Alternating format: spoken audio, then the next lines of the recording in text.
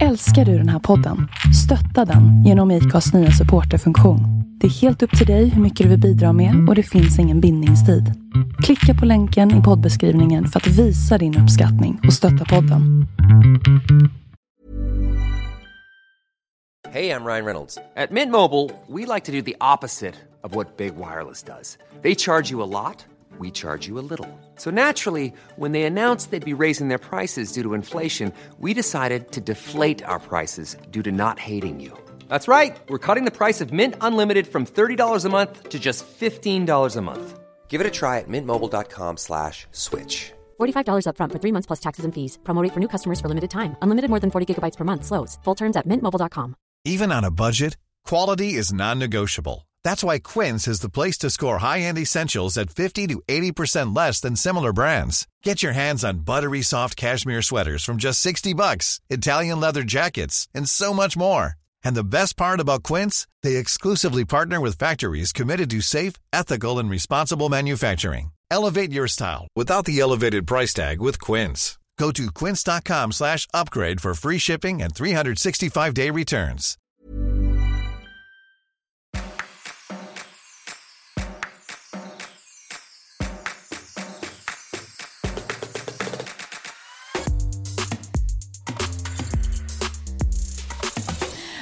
Okej, men välkommen till singelrådet, Tommy X. Tackar. Hur mår du idag? Jag mår toppen. Jag är lite varm. Du är ganska mer varm än så. Ja, jag är rakt ut dyngsur och blöt av svett. Därför att jag åkte bussen från mitt hem till Liljeholmen, som faktiskt bara är typ 3-4 stationer.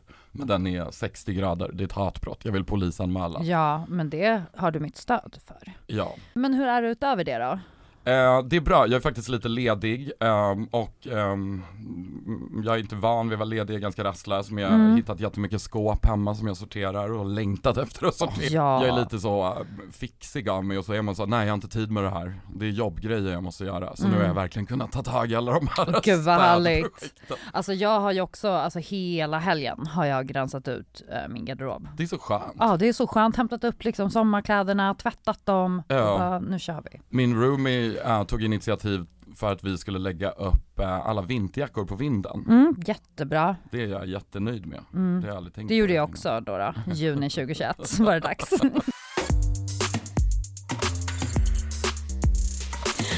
Jag har ju gästat din podd tidigare. Ja. Tight. Det är lite ett utbytesprogram. Det kan man säga. Tight finns fortfarande, men Jimmy har hoppat av. Ja, för Jimmy var ju personen, en vän till dig från början som du valde att starta den här podden med. Ja. Och det här är ju någonting som inte är helt ovanligt i poddvärlden eller övriga världen heller för den delen. Men vad är det som har hänt? Skulle du vilja uppdatera? Ja, det är så här, vi har inte haft podd ihop innan jag har poddat.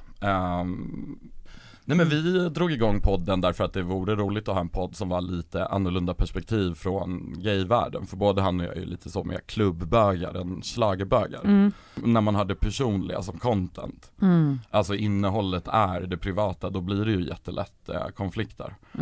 Så nu har han hoppat av podden. Jag står där med den själv och undrar lite, så ska man fortsätta? Det är så här, våran lilla sån poddsång är ju också Jimmy och Tommy. Hjälp, jag Så ska jag sitta så själv och bara hej. Fast det är bara jag. Ja, vi får se vad som händer, men vi ska försöka göra lite omprofilering.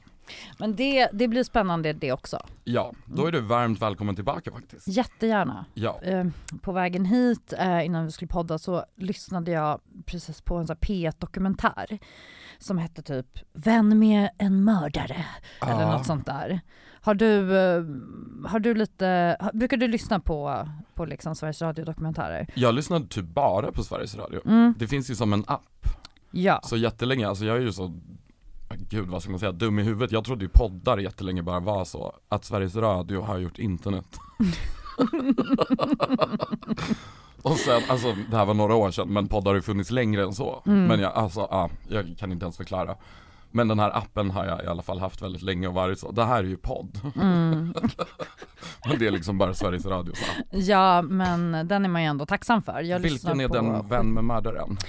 Det är en P1-dokumentär som kom ut nu i veckan som handlade om en tjej som har en brevvän i ett amerikanskt fängelse.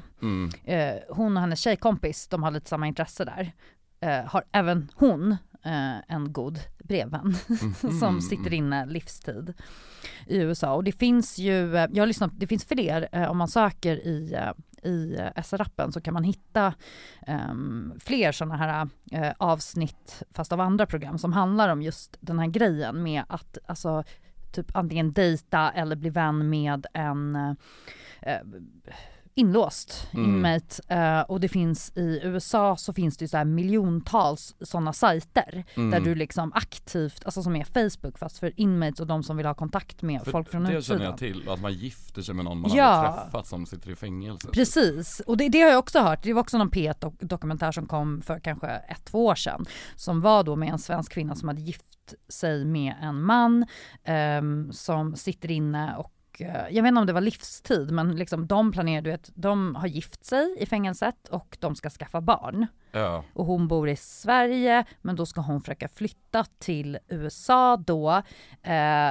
Får man ens, har man sitt green card marriage liksom möjlighet kvar när man är i fängelse? Jag undrade också det. För jag tror inte man får rösta när man har avtjänat fängelsestraff i USA. Är det så? Ja, jag tror att man blir liksom ifråntagen sin rösträtt.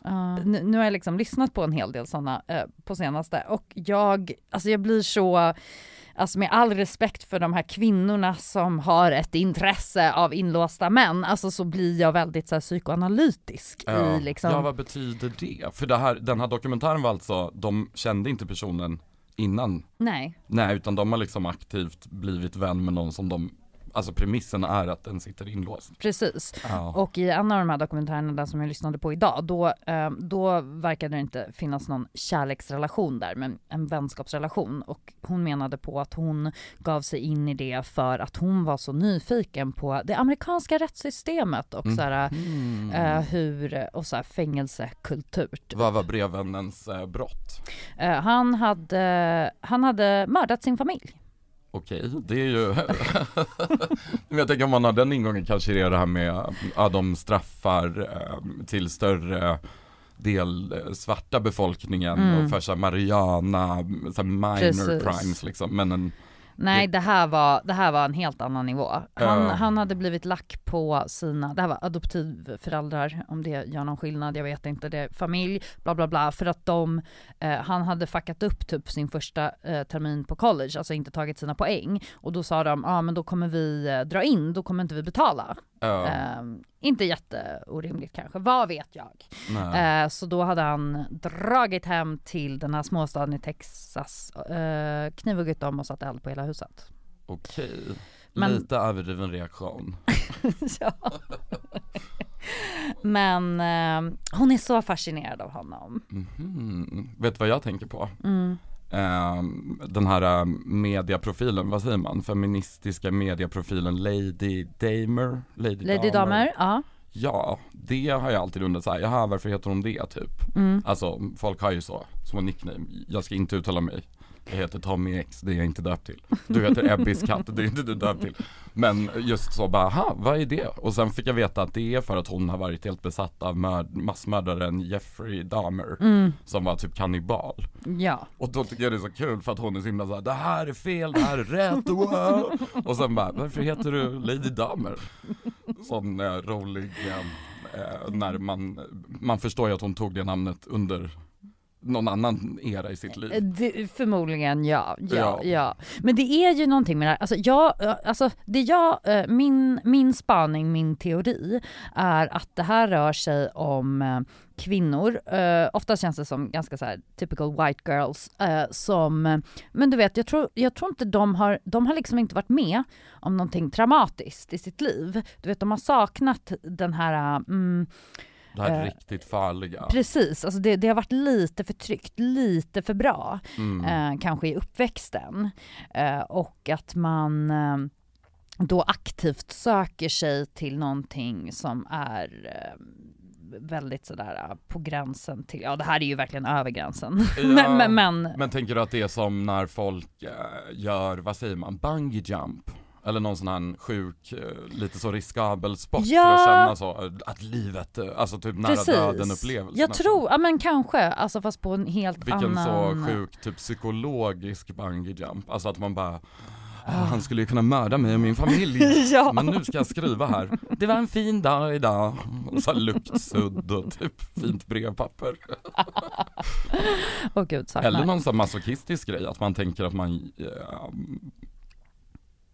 hur blir det?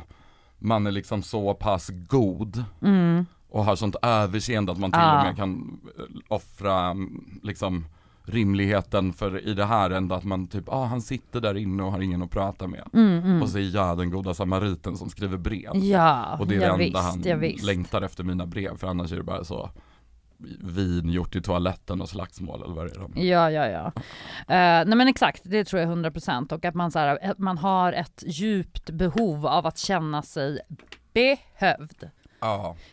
Alltså att det till slut inte... Det kanske är spelar ingen level roll. Efter att ha fått... Man kanske har haft 10 sådana babypojkvänner man tror att man ska förändra. Ja. Och bara, det gick inte. Men jag vill ändå fortsätta. Så nu ska jag ta mig an den så. Något till bossen. Och det kanske också är praktiskt. Praktiskt på vilket sätt? Om man slipper träffa dem? Ja, för att babypojkvännen då så ligger den där och spelar tv-spel eller dräller hemma. Och man bara håller på så. Men du ska bli bra, för det ska jag se till. För då är jag bra. Och sen bara, fast det är också sjukt jobbigt. Har du någon gång i ditt liv haft ett intresse för att förändra en man? Ja... Nej, det skulle jag inte säga. Inte på det där sättet som man har haft. Jag har haft många tjejkompisar som... Alltså jag förstår verkligen den där... när man säger så, typ, men tjejer blir ihop med någon kille som de tror att de kan förändra. Jag har nog inte gjort det, men däremot så är jag lite så, kanske med kompisar och kanske lite med killar också, att, och det här så att jag funderade faktiskt på bara häromdagen, men det låter också så jävla drygt, men att jag har sån, jag tror på folks bästa sidor, och så kan jag bli ganska besviken när de inte levererar efter sina bästa sidor. Wow, relaterar ja, till det där. Men det blir också så, kan man ens säga så, för det låter så förmätet och bara, alltså jag är liksom helt enkelt för god, jag ser bara det goda i människor, och så blir det liksom en besvikelse för mig när de inte klarar av att leverera efter mina förväntningar. Ja, men jag känner mig skyldig till att absolut bli förälskad i potential hela tiden. Exakt, det gör jag också. Och det är ju men och jag kan inte hjälpa det heller, för då tycker jag så här, träffar man en sån person, man bara okej, men den har ju liksom alla de här skitbra sidorna, sen har den något mörker där som den behöver stöd och hjälp med. Och att så här, för vadå, det har väl jag också, och i en relation så hjälper man ju varandra med liksom den typen av motgångar, såklart. Och att då tycker jag att det är så, har man en gång, eller i mitt fall 2 gånger, positiva erfarenheter av att faktiskt, jag ska inte säga förändra en man, men jag har fan förbättrat män. Och de har förbättrat mig. Ja, men hade det varit då problemet om man ska säga att man träffar någon som man tycker om, man känner sig attraherad, men man vet samtidigt att det finns ett problem som kan vara typ, den här personen har låg självkänsla, eller den har så här strulig ekonomi kanske, eller du vet ett missbruk. Det kan ju vara lite sådana grejer. Jag tror ju verkligen att det finns, alltså då förälskar man sig i potentialen att ändra och hjälpa.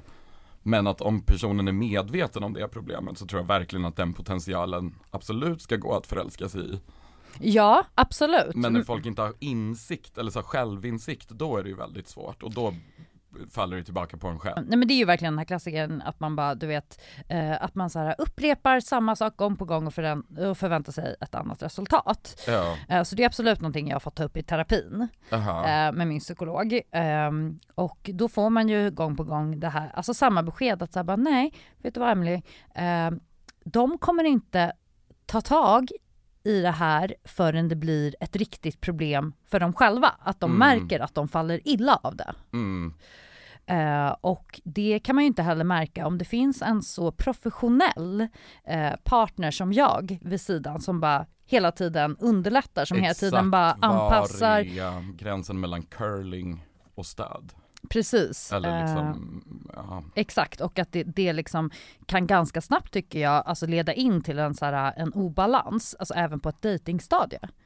Alltså att man direkt då blir så här, men berätta om dig, och så får man reda på väldigt jobbiga saker som den personen kanske har varit med om eller som den har problem med just nu. Och då dyker jag liksom rätt ner med huvudet före och bara okej, men hur löser vi det här då? Och sen inser man, kommer på sig själv liksom någon månad senare eller sådär, att bara, oj men vänta, den här personen vet ju ingenting om mig. Den är bara hela vår relation handlar om att jag ska ge stöd i den här specifika frågan. För att du redan på datingstadiet tog på dig liksom hjälphatten. Ja, precis. Jag gjorde ju ett misstag en gång för inte allt för länge sedan, men där jag redan på första dejten sa, vad är ditt barndomstrauma då? Ska vi bara riva av dem så vi har det gjort? Alltså det var ju ingen bra start kanske. Nej, det lät coolt dock. Är det ett svenskt uttryck? Eller engelskt, så här, fall in love with potential. Det känns engelskt. Men jag älskar det. Man gör ju det både i saker och i människor och i kompisar, liksom partnerskompisar. Men även typ, vilken fin lampa, förutom att den har ful skärm och trasig, jag måste byta elen och sånt. Och man bara, men den har potential. Ja, exakt. Så köper jag den och så ställer den i ett skåp. Och sen slänger den ett halvår senare. Men det var ändå ganska snabbt. Mina brukar stå i källaren då. 2 till 3 år skulle jag tippa på. Nej, men jag vet inte, jag tror att det är så här, i mitt fall handlar det om att jag är lite för förstående. Alltså vet jag då att någon mår dåligt av en eller annan anledning, så har jag så mycket sympati. Och det är verkligen ett mönster som jag försöker bryta nu. Ingen mer empati, ingen mer sympati. Nej, det låter ju grovt, men vet du, det var nog kanske det jag tänkte på som låter så osoft i den insikten att man är så, nej men jag är för god. Alltså att det är jag som typ fuckar upp för att jag tror för mycket på folk. Alltså det låter så vidrigt, men det finns det ju ett uttryck för, och det är väl att man är empat. Eller empath. Alltså att det är någon sån där, man kan inte riktigt koppla av att man ständigt känner in andra människors olika problem, och sen känner man ju även in att de är så skitglada eller typ wow, vad det vilken streak du är på, alltså, exakt. Och man är lika glad där liksom. Precis, exakt, och att liksom de där energierna som man känner av, att det blir så mycket att det sätter tonen, även om det inte behöver vara så. Alltså det kan vara ibland, du vet, som att jag knappt ens lyssnar på vad personen säger. Jag känner in personen, och sen så bara, jag vet inte vad vi pratar om just nu, men han verkar inte må bra. Men har du också sådär då att en person verkar lite nere moloken utan att han säger någonting, och så är du så här, vad är det? Alltså måste du typ så här, för då går man ju också in och är så att det finns ett problem här, jag måste lösa det. Och det är ju inte alltid måste jag ändå säga, som de är så himla redo. Nej, det är ju typ, för där tror jag också, då har man, vissa är ju mera inåtvända och så blir det mer en provokation bara. Ja, så tror jag att det kan sådär, nej, lämna mig i fred, sluta försöka lösa mitt problem, för den kanske bara sitter och mopar och vill göra det i fred. Exakt, och den har haft det här problemet i 10 år och bara fortsätter. Det tycker jag att det finns ett såhär, det tycker jag också är någonting jag stör mig på, som du säkert också varit med om, men såhär, du vet, killar som är typ såhär bara, man påtalar typ någon problematisk grej med typ deras beteende och bara, men det är bara så här jag är. Gud, det tycker jag är väldigt fegt försvar i många fall, både med partners och med kompisar. För det blir ju alltså ponera då att det man påpekar är någonting man själv drabbas av. Det blir ju ett ogiltigt förklarande av ens egna känslor på ett sätt. Alltså jag får ju uppleva det från svinets sida. Men på så här petitessgrej då, men kanske att jag alltid är sen. Och så tar någon upp det och man bara, men jag är sån, det går ju inte. Och liksom, det blir ju så hemskt mot personen som står där och är ledsen för att man tar all dens tid och liksom.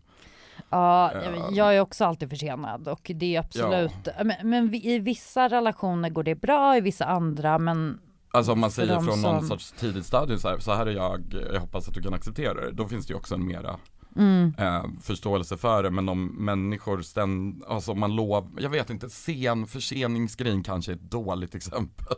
Ja, den är inte så grov. Ja, en gång var jag ihop med en kille från Tyskland som var jättesnygg och hette Benedikt.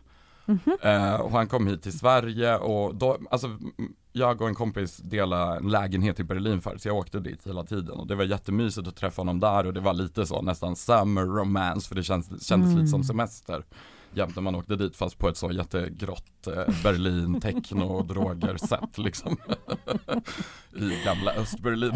Men sen kom då Benedikt till Sverige och det var sommar och det var sol och vi ska ha någon så stor middag, grillfest i trädgården, bla bla. Och han var liksom på mig så sjukt mycket om hur jag hackar lök eller hur jag dukar med tallrikar eller hur jag liksom, och du vet så när jag sa då bara, jag blir ledsen när du hela tiden hackar på mig, och det fanns även sådana grejer i typ så sexet liksom. Och man, i en sexsituation är man ju också väldigt utsatt och bara, jätteskört. Typ, ja. Och så var jag så, jag blir ledsen och du måste sluta klaga på mig. Och då var hans försvar, jag är bara ärlig. Och så jag säger sanningen eller så, och jag bara är sån, precis som du sa. Och det är ju typ så, ska man verkligen vara ärlig i alla situationer, och är det ens ett giltigt försvar att jag bara är sån? Det blir liksom... Ja men precis, då blir min följdfråga så här: men vill du vara sån? Alltså kan jag känna då. Exakt. Alltså i många fall. Alltså typ att så här, om det rör sig om en person som har någon uppenbar problematik som tar sig uttryck i relationen. Att så här, ja men det är bara så jag är, att jag vill att det ska vara på det här sättet. Man bara, ja fast vill du verkligen att det ska vara så? Om alla dina relationer får samma typer av problem. Alltså du får, alltså för det vet man ju ibland när man går in med någon där man har lite så här insikt från andra håll och kanter tidigare. Att så här, men vill du verkligen fortsätta det här? Vill inte du bryta det här mönstret? Om du är den gemensamma nämnaren till varför alla dina relationer kraschar, hur kan du inte vilja arbeta med den delen av dig själv då? Och det vet jag för sig inte med den här specifika killen, men verkligen också hört. Alltså typ, jag har massa tjejkompisar som alla dejtat kanske samma kille. Och då bara är det också sådana, man bara aha, nej jag har ju redan hört det här problemet från när... Men jag tycker att det där också är så svårt med att dra gränsen för, nu låter det sjukt, men hur mycket skit man kan ta. Alltså vart, alltså att identifiera vart går mina egna gränser för vad jag tycker är okej eller inte. Och vad är det som jag själv överreagerar på, för det kan jag ta på mig. Alltså ibland så kan jag bli superupprörd över någonting som jag så här, typ någon vecka, 2 veckor senare och bara, åh gud det här är så pinsamt. Ja, när man bara är i något speciellt mode. Exakt. Och sen, ja men det är så kul när man, gud. Det är väl ändå skönt att då har både du och jag lite sån självinsikt eller någon sorts distans. Ja, men den borde gärna komma lite tidigare, får den gärna dyka upp nästa gång. Det är så roligt att du säger att det är pinigt, för så känner jag så ofta. Att man liksom, för jag har också dåligt minne. Och sen påminner någon om, men du var ju så arg över det här. Och jag bara, men gud det här låter så pinigt. Vem sa du var arg över det? Och man, du. Och man bara, va? Och så blir man som, man skäms i efterhand. Fast man samtidigt minns att just det, där stod ju jag och så brann för att det här var det värsta som har hänt, hur kunde du? Och sen bara, gud. Ja men det är roligt när man själv har gjort så alltså, det är så pinigt att man skrattar då. Men kommer man lära sig från det misstaget? Nej, jag vill göra det 5 eller 6 gånger till. Minst.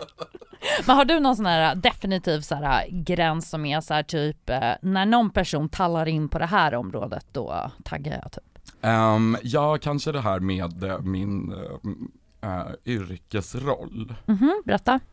Jag har haft det så svart med att bygga upp ett självförtroende där jag vågar säga typ jag är konstnär eller jag skapar utan att jag tänker att jag fejkar liksom. Jag är väldigt bra på att förminska och typ trycka ner mig själv. Imposter syndrome. Imposter syndrome, just det. Men och nu har jag väl så här byggt någon form av pondus. Ja. Jag har byggt upp en pondus där jag faktiskt vågar tycka att jag själv är bra på många saker och vara stolt över dem. Vad bra. Så om man då har en partner eller en kompis som kommer och är liksom inte ifrågasätter, men du vet så, inte tycker att man själv är lika professionell för att man jobbar med något kreativt, samtidigt som den är då sjuksköterska eller lärare eller liksom något så här riktigt jobb, bilmekaniker, jag vet inte. För det, då blir jag så här, nej. För det här är så skört för min del. Så pratar vi jobb så måste du prata med mig som att mitt jobb också är ett riktigt jobb. Även om det är 1000 olika jobb och det är på frilans. Och... Men vad har du för erfarenhet av att personer inte gör det? Nej men du vet så... Jag har jobbat jättemycket nattklubb och det skulle jag väl inte säga är en konstnärlig grej så. Men det är det ju lite. Det handlar ju om att skapa magi på ett dansgolv eller med scenografi, dekor och vilka bjuder man, gästlista. Ofta också boka DJs, vilka passar ihop och sen liksom mingla. Och det är ju så. Nu säger jag det nästan själv att det kan ju kännas som att det inte är ett jobb. Men det är ett jobb och jag är jättebra på det. Så när någon liksom inte ser det utan är så bara, du vet kompisar kan ha lite inställningen, jaha men när ska du göra någonting annat då på riktigt? Alltså förr, nu gör jag inte nattklubb med tanke på pandemin. Och då blir jag irriterad. Och sen blir jag extra irriterad när de också ska ha de här jävla VIP-kort och listor och liksom drinkbiljetter. För det är ju som att jag skulle komma till deras jävla fittjobb och bara, kan du göra vaccin på mig gratis om det är någon som jobbar på sjukhus eller så. Kan du hämta mig i din taxi utan att jag betalar? Vilka gränser har du kommit fram till att du har?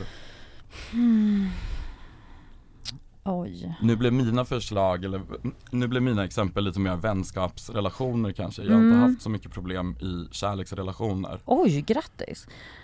Tror jag. Eller så har jag dåligt minne som sagt. Just det, var skönt, vad praktiskt i det här sammanhanget.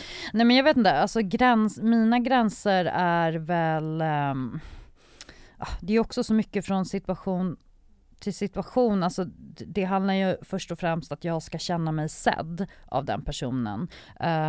Så när alltså just det här med gränser, för mig är det, har jag upptäckt, inte heller något superunikt eller konstigt, men du vet, det finns en del saker folk kan göra som får den att känna att man blir tagen lite för givet. Alltså typ den här grejen med att man typ bestämmer att man ska ses en dag, man kanske inte har bestämt en tid, men att den personen sen bara oj, skulle vi ses? Alltså typ sådana grejer så här, där tycker jag oftast att man kan märka i kommunikationen eller genom kommunikationen ifall man är kompatibla eller inte, beroende på hur den personen kommer reagera på min reaktion av att bli cancelled typ en halvtimme innan man ska ses. Och om jag då inte om mina känslor och det inte får ta plats, så går min gräns där. Alltså att personen kan bli upprörd eller alltså lite nästan så här, men jag är bara ärlig, vadå? Alltså varför ska du vara så? Alltså om någon tycker att jag vet att jag är en person, jag är absolut ingen person som du vet så här, har skitmycket krav, sätter jättemycket press och stress liksom, du vet bla bla bla. Men en viss typ av killar kan ju ändå anklaga en för att göra det, att de känner sig liksom kontrollerade eller att de känner att det är så mycket krav på, mycket förväntningar på mig. Och det är ju deflection väl? Deflection, vad är det? Att man säger så här, jag är jättebesviken på dig därför att du aldrig dyker upp i tid eller alltid ställer in. Och istället för att säga så här, jag vet att det är så, jag ska verkligen bättra mig. Eller kan du tänka dig att fortsätta ses med liksom vetskapen att jag är väldigt så som person. Ja. Så säger man, du försöker kontrollera, alltså du vet man lägger över det. Jag vet faktiskt inte vad det betyder, men det är väl någon sorts att det liksom bollen studsar bara tillbaka. Ja, det är ett försvar tänker jag. Och så blir det en liksom motattack. Exakt, att så här, då är jag den som är väldigt krävande för att jag vill ha det mest basic, rimliga ur situationen där det är så här, okej, men jag har ställt in en annan grej för att vi ska ses. Exakt, och vissa har ju också killar, de har ju så här ett uttryckssätt som gör att det blir lite att det nästan är safeat som att man ska, nej men jag trodde inte vi bestämde en specifik tid. Eller du vet när man har uttryckt det så går man tillbaka i sms:en och bara, jag är helt säker på, och då bara, nej det går ju att läsa det här på 2 sätt. Och där blir det ju sådant, jag jag har inte den gränsen själv, tror jag, därför att jag själv är jätteflikig med tider och sånt där. Jag älskar att ställa in och sånt, men jag vet också att jag är ganska noggrann med att påpeka det, att förvarna typ så. Men vadå, är du även flikig då i en sån här dejtingsammanhang? Om du det tror jag. Varför då? Nej, men det är nog mest för att jag är så blyg, eller du vet, så får panik. Jag är ful idag. Jag vet inte. Ja, du menar så. Men okej, så vad gör du för psykoanalys av de här personerna som alltid håller lite sådär då? Men typ om det är liksom dejtkillar i din värld, så tror jag att det är players. Men om det är kompisar så tror jag det är ADHD eller att det är sådana. För det här tänker jag på. När man har upplevt en viss mängd gånger av samma person, och då tänker jag en kompis, att den ställer in eller skjuter upp eller liksom, så kan man ofta märka vart någonstans i dens prio-lista eller rangordning man ligger. Ja, det är ju exakt vad man börjar fundera. Alla kan ju få liksom någon sån, nej det här dök upp, kan vi snälla boka om. Men när det händer hela tiden med samma person, eller att den här personen håller det lite så här, men måndag kanske, och håller det öppet och bäddar för att det kommer kanske något roligare. Då blir det ju, där kommer jag också dra en gräns. Alltså, för det är inget kul. Nej. Då är det ju lite som man bara, och det här tycker jag är en självkänsla som har kommit hos mig efter typ 30. Att man bara, jag är faktiskt jättekul att vara med, om inte du tycker det så slipp då. Och kanske att då kan man väl gå och vara med någon mycket roligare kompis som tycker det är kul och inte så. För man fattar ju också, då tycker ju den det är jobbigt att träffas. Ja, eller precis, den har inte tillräckligt stort sug uppenbarligen. Ja, eller och då är det bättre att man träffar den kompisen på en fest av en slump eller liksom chattar kanske. Men jag förstår liksom inte ens, varför ska man ens dejta en person då, om vi hoppar. Many of us have those stubborn pounds that seem impossible to lose, no matter how good we eat or how hard we work out. My solution is PlushCare. PlushCare is a leading telehealth provider with doctors who are there for you day and night to partner with you in your weight loss journey. They can prescribe FDA-approved weight loss medications like Wegovy and Zepbound for those who qualify. Plus, they accept most insurance plans. To get started, visit plushcare.com/weightloss. That's plushcare.com/weightloss. Hold up. What was that? Boring. No flavor. That was as bad as those leftovers you ate all week. Keke Palmer here, and it's time to say hello to something fresh and guilt-free. Hello Fresh. Jazz up dinner with pecan-crusted chicken or garlic butter shrimp scampi. Now that's music to my mouth. Hello Fresh. Let's get this dinner party started. Discover all the delicious possibilities at hellofresh.com. Tillbaka till det. Alltså jag undrar liksom hur det ska gå för alla de här, i mitt fall männen då. Alltså som du vet strulat på det ena eller andra sättet. Du måste inte ha med tid och dagar när man ska ses eller inte. Men du vet att man bara, men alltså hur ska ditt liv, alltså till och med nu så här flera år efteråt kan jag säga, men hur ska ditt liv gå ihop? Och så bara, du vet, ser man helt plötsligt att de har skaffat ett barn, man bara nej, stackars. De kanske satt i fängelse någon vända och fick en brevvän som de sen gifte sig med, som bara, I'm ready to do it all.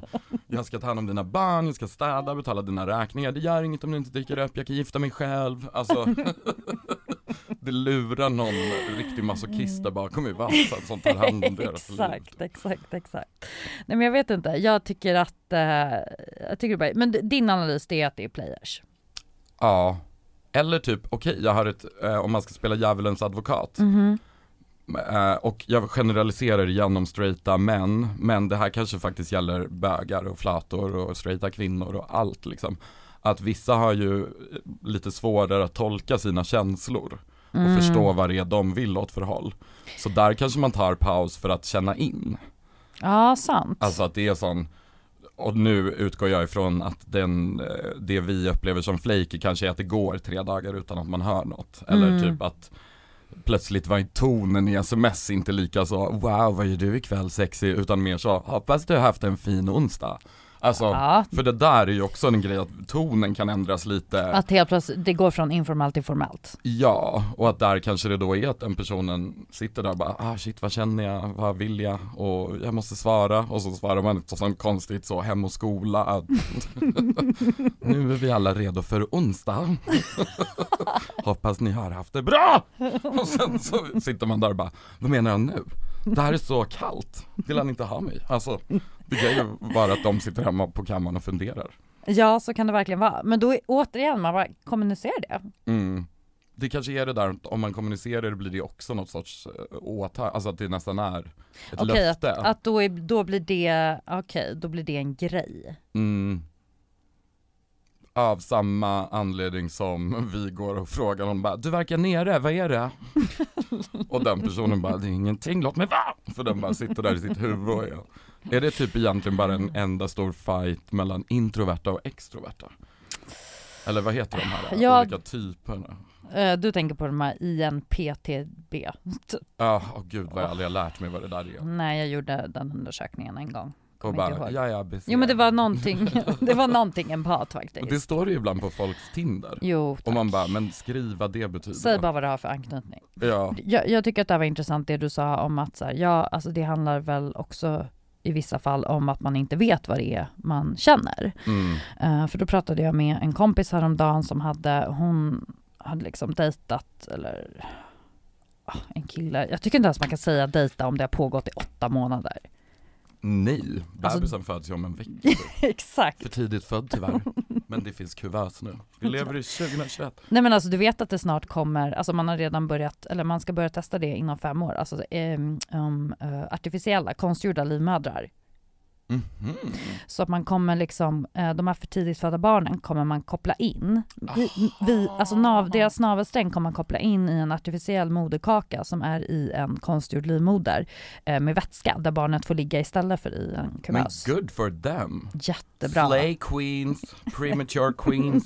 Jag vet ju typ inte ens vad moderkakan är. Jag googlade och bara vad hände med kompisen? Jo, men då hade 8 månader är väldigt lång tid. Rest in peace.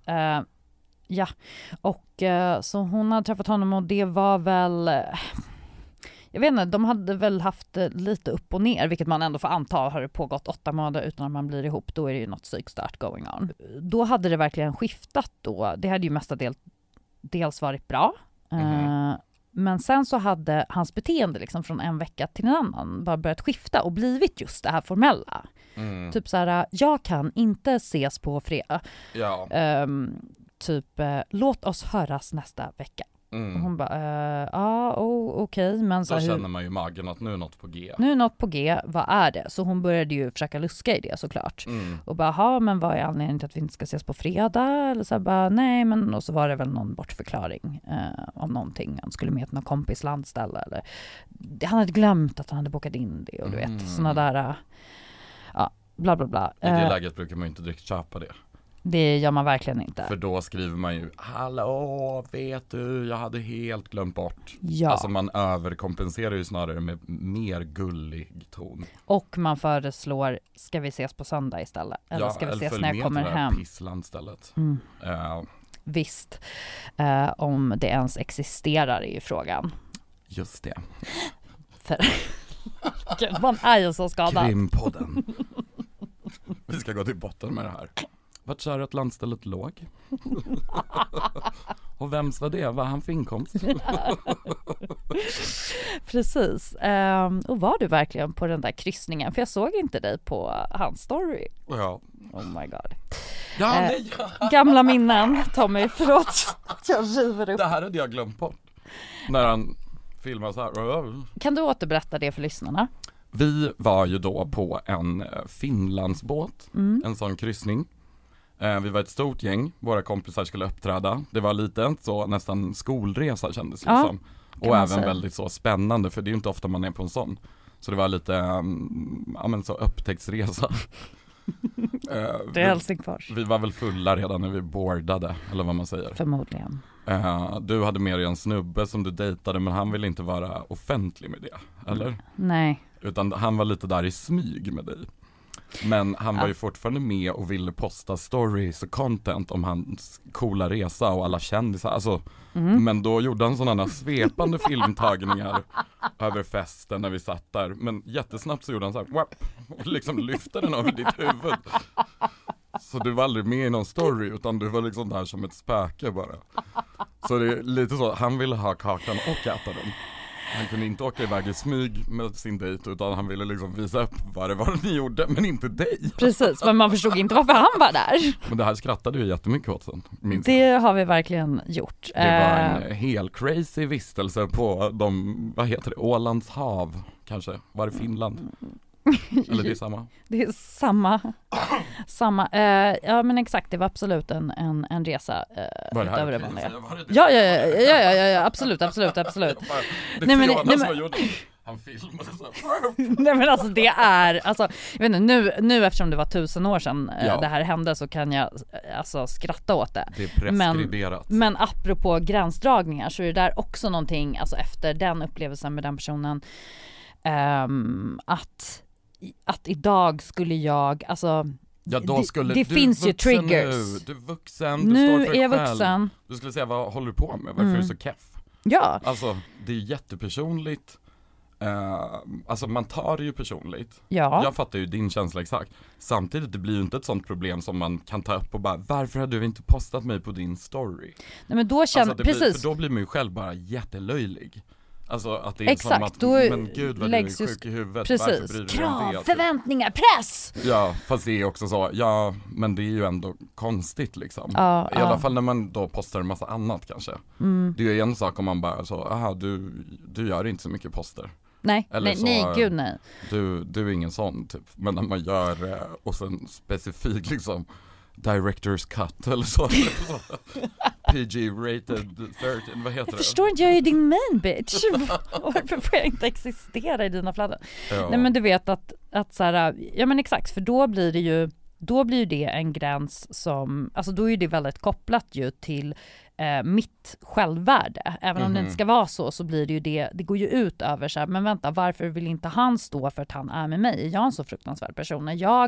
Varför är man inte stolt över att vara med mig på Silja Line? Ja, varför man inte, för vi är ju så stolta att vara där allihopa. Nej men okej, ytterligare en dimension av det är ju att vi var som sagt typ ett gäng på 10-15 pers och alla andra postade och inte censurerade dig. Så har han någon annan tjej som sitter och typ går igenom, då kan ju hon lätt liksom lägga ihop det här pusslet via alla andras roliga content från den här galna liksom kryssningen. Fy fan. Det är ändå inte ett så särskilt vattentätt liksom censurarbete av honom utan det blir mer bara extremt så personligt kränkande. Men det har man ju själv kommit på sådana killar med. Avslutade jag det här om min kompis dating erfarenhet då, 8 månaders killen? Nej, recap. Alltså det jag ville komma till för att knyta ihop säcken med det du sa, att inte ha koll på sina känslor, att då började ju han bli sådär att han formell och liksom det blev konstigare och konstigare. Han blev mer och mer formell och han blev också mer och mer irriterad på att hon ville ha kontakt och så här, försöka förstå den situationen. Och sen så träffades de för att snacka om det och då hade han liksom fick typ ett utbrott. Ett vredesutbrott. Fastän han själv hade bäddat för det. Exakt, han har själv, exakt. Och då undrar man ju så här, jaha, men är det att du inte vet här vad det är du känner, vad du vill, eller är det att du blir, alltså tänker jag då i det här fallet kanske typ kränkt över att hon inte har läst sina tankar. Exakt, det där är ju ingen kommunikation, ingen tydlighet, men också en extrem ovilja att själv stå för det man uppenbarligen känner. Och sen bli chockerad och upprörd över att konsekvenserna blir att man ifrågasätts. Vad tror du? Ja, det där är nog så det blir kanske när man inte är så i kontakt med liksom verkligheten. Och nu är den såklart allas att definiera, men man kanske gör det undermedvetet faktiskt. Alltså att man är så himla ovillig att själv bara, vet du vad, det här är inte rätt. Ha ett bra liv. För då känner man sig kanske elak eller liksom. Så då håller man på lite undermedvetet och bara, jag vet inte, kanske sända, vi får se. För att liksom ge en chans för personen att läsa tankarna, men samtidigt är ju det liksom pissigt för då. Men 8 månader. Ja. Är det så man behandlar någon efter fucking 8 månader? Undrar vad han gjorde efter då, för då tog det slut. Ja. Undrar om han bara, yes, jag klarar det på bara 8 månader. Han kanske kände i magkänslan redan efter första månaden, men bara, så långt ifrån den här känslokontakten med sig själv att han bara... Har man liksom inte utvecklat tillräckligt starka känslor för någon eller inte tillräckligt starkt intresse för att fortsätta ses, då är ju det bara skitjobbigt om den, alltså att ha den personen hängandes. Ja, det kanske fanns någon del av det som ändå var till hans förtjusning då. De kanske hade sex, alltså att han såg det som någon så KK-grej. Ja, jo, precis. Och att då blir det så, gud vad skönt, en tjej som redan är så, vad säger man, uppvärmd och klar.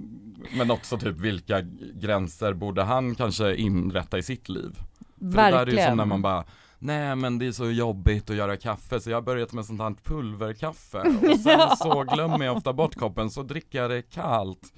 Och sen blev det lite sörja i botten. Och till slut är det liksom så långt ifrån det man tänkte från början. En kopp kaffe som är varm och god. Att man bara, är det inte enklare att du ändrar på hur du gör kaffe? Mycket bra för att nu var det ju som att liknelse. Ja, var den det? Jo, den var det. Lite långsökt. Den ska ramas in. Ja. Inga så. Men jag vet inte, är du bra på att alltså på att eller liksom markera då att så att nu är jag klar? Jag har varit 50-50 tror jag. Alla förhållanden jag haft som har varit liksom riktiga långa förhållanden har det nog varit ganska gemensamt i alla. Förutom när man var väldigt ung och allt var så här drama och typ sånt. Men det kanske man inte riktigt kan räkna med. No. Utan de senare åren så tror jag att det har varit ganska mutual. Och en gång var jag ihop med en kille som ville öppna förhållandet. Fy fan vad äckligt. Och jag bara, ja absolut, för jag vill inte förlora dig. Nej. Eller du vet så. Och sen chansen. så var det bara massa sånt, men okej. Man får liksom hångla med andra, men bara en gång, inte samma person flera gånger. Man får ligga med det, men då kan man inte kyssa. Och man bara, okej, är det inte bara enklare att du gör slut och sen går ut och så här knullar runt. Så en dörrmatta position jag erbjuds tills du har hittat någon bättre att ersätta den med. Det är inte så, let's be fun, modern and experiment. Vi har ett öppet förhållande. Och sen dess har jag varit lite emot den grejen och vill nästan inte ta in att folk kan vara polyamorösa eller nej, jag kan också liksom vara ihop flera samtidigt och allt sånt. Men jag tror kanske att det är på grund av att det är nog väldigt svårt att göra om ett existerande parförhållande som pågått i flera år. Ja, det var så för det. Till att det plötsligt blir ett öppet. Och nej, man bara, det var inget bra. Då kan jag säga att det var jag som gjorde slut och nog var ganska... Nej, det var fan han som gjorde slut. Men jag tror att jag var som den här killen i berättelsen då. Vadå? Bara, jag vet inte. Nej, jag kan inte då. Alltså att man inte tog ansvaret utan för jag var också så här helt envis och bara, jag vill fortsätta vara ihop med honom. Ja men precis, man har ju lite uns av hopp kvar. Det här var 100 år sedan så I forgive the person I was back then and I forgive him. Gud vad mysigt att du var med här, Tommy. Tusen tack för att jag fick komma. Välkommen och prata tillbaka. Av mig. Jag känner att jag är verkligen torr i munnen efter allt jag har babblat. Hoppas inte jag har varit som... Här drar jag min gräns. Ja men typ att du känns som en så, det är som att jag har varit på dejt med någon snubbe som bara pratar om sig själv. Du bara, hur mår du? Och jag bara, så sitter där i en timme och bara malt. Ja men det är vad du är här för. Vad ska du göra i helgen? Ja men gud, det måste jag berätta för dig. Folk chockas när jag levererar beskedet. Men jag har köpt en båt. En båt? Som ligger i Årstaviken as we speak. Gud vad coolt. Du har liksom köpt kryssningsfartyget som orsakade ditt trauma. Och nu ska du kniva ner den och tända eld på den. Det låter skitmysigt. Ja, vad ska du göra? Jag ska på fest ikväll. Jag vill göra en shoutout till henne Go Kid Go på Instagram. Ja! Hon är jätterolig. Så kul. Det var ju länge, nej jag ska inte köra den här gamla lögnen igen. Det var så länge som man var på fest, ja. Jaha. Men tack för idag då. Tack så jättemycket. Hej då.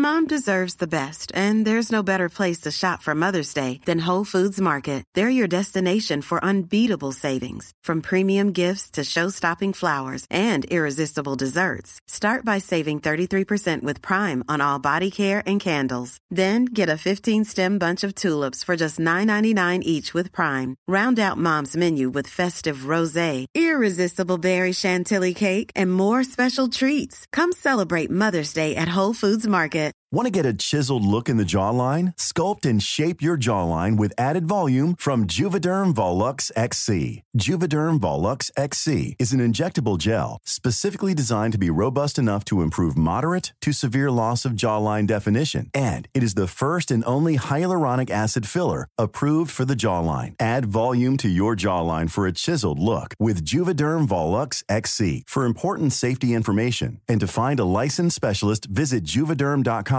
That's JUVEDERM.com. Not for people with severe allergic reactions, allergies to lidocaine, or the proteins used in Juvederm. Common side effects include injection site redness, swelling, pain, tenderness, firmness, lumps, bumps, bruising, discoloration, or itching. There's a risk of unintentional injection into a blood vessel, which can cause vision abnormalities, blindness, stroke, temporary scabs, or scarring. Talk to a licensed specialist to find out if it's right for you. Visit Juvederm.com. That's JUVEDERM.com.